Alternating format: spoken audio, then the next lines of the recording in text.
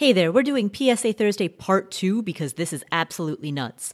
Yesterday, Wednesday, when I recorded the PSA Thursday episode, my concern was Grandma and Grandpa getting in over their head, losing their shirts. I am still concerned about that, as I'm recording this on Thursday at 11:30 a.m. Eastern Time. The market has been open for 2 hours. In the time since the market has been open, GameStop went from $300 a share all the way up $470 a share, and then cratered down to $126 a share. And now, as of the time that I'm recording this, we're at like $210. So all of that's happened in the last 2 hours. There's a ton of volatility going on. It is for that reason that I am worried about individual investors, grandma, grandpa, people who don't know what they're doing, people who have never traded a stock before, betting their life savings on this, betting more than they can afford to lose.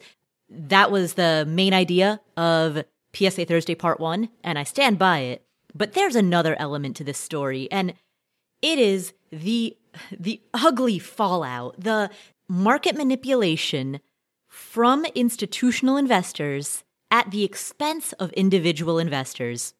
This morning, Thursday morning, almost every major brokerage halted trading on the most volatile stocks, including GameStop, BlackBerry, Bed Bath & Beyond, Nokia, AMC Theaters.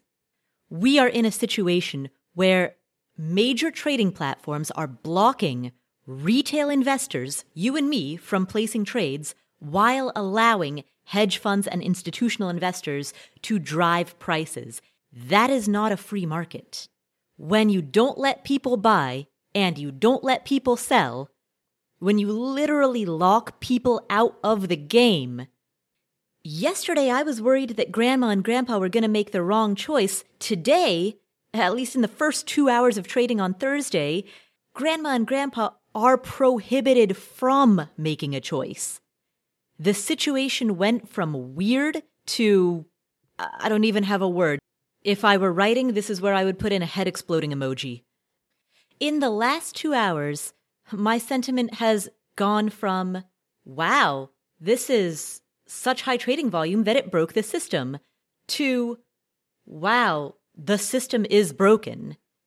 Yesterday, my thinking was, as a voice in the finance space, my job is to educate the public about not taking outsized risks, about not facing the risk of ruin, about either maintaining the common sense long-term thinking strategy, or, if you absolutely must get in the game, do so only with your vacation money. Do so only such that the worst case scenario is that you got to miss out on that trip to the lake with your buddies this year. If that's the worst that happens, all right, that's a worst case you can live with. Yesterday, that was where my head was at when it came to investor education and financial education. Today, watching the platforms block investors from being able to place trades, today it's shifted to, we deserve the freedom to be stupid.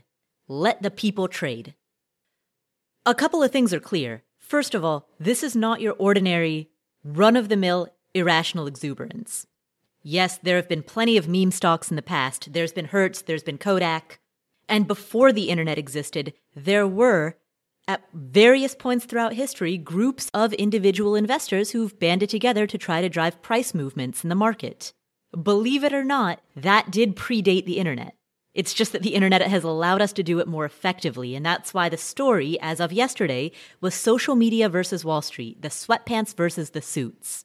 That was the story as it came to market manipulation. That was the story as it came to driving prices.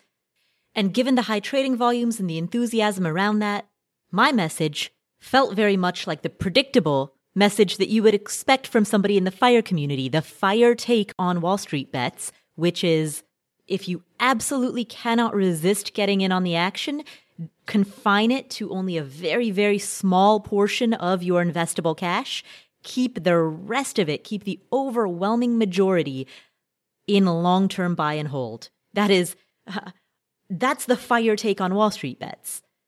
But now, the game has changed.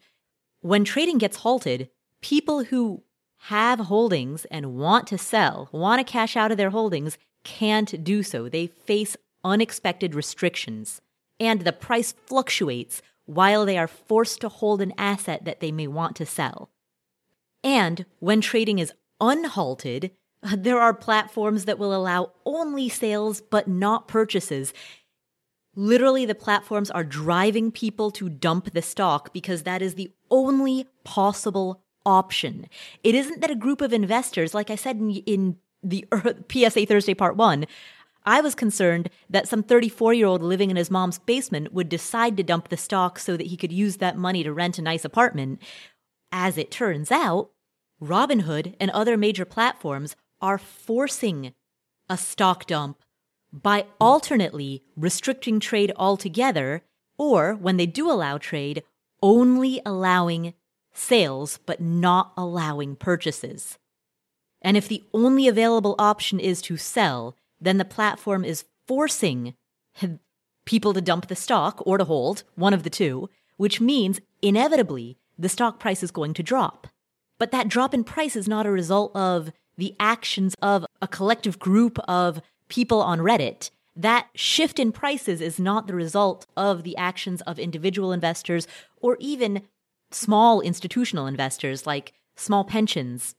It's the result of platforms restricting trading. And that is something that sets this particular era in history apart from all other meme stocks and all other episodes in history in which individual investors have banded together to try to move prices. Never in history has it happened before that platforms would restrict individual investors from placing trades on not just one stock, but on every stock that they have indicated interest in. GameStop, Nokia, BlackBerry, AMC Theaters. And to be fair, nobody knows why they're doing this. It may, or a lot of people online are saying, hey, this is collusion. They're intentionally protecting the big guys. Quite possibly. But it could also be the case that they fear a regulatory crackdown. Maybe this is something their lawyers have advised them to do. I don't know. I would hesitate to ascribe intention to their actions. What we know is what their actions are. What we do not know is what the intention behind those actions are. And that's something that will come out in later days, in later weeks.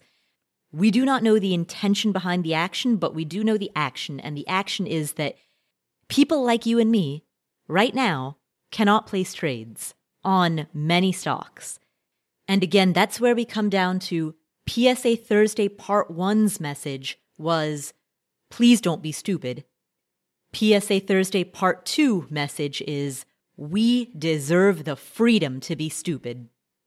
I do not advise getting in on this action, but I will defend your right to do it. You deserve the right to be dumb. So, that's where we are with this.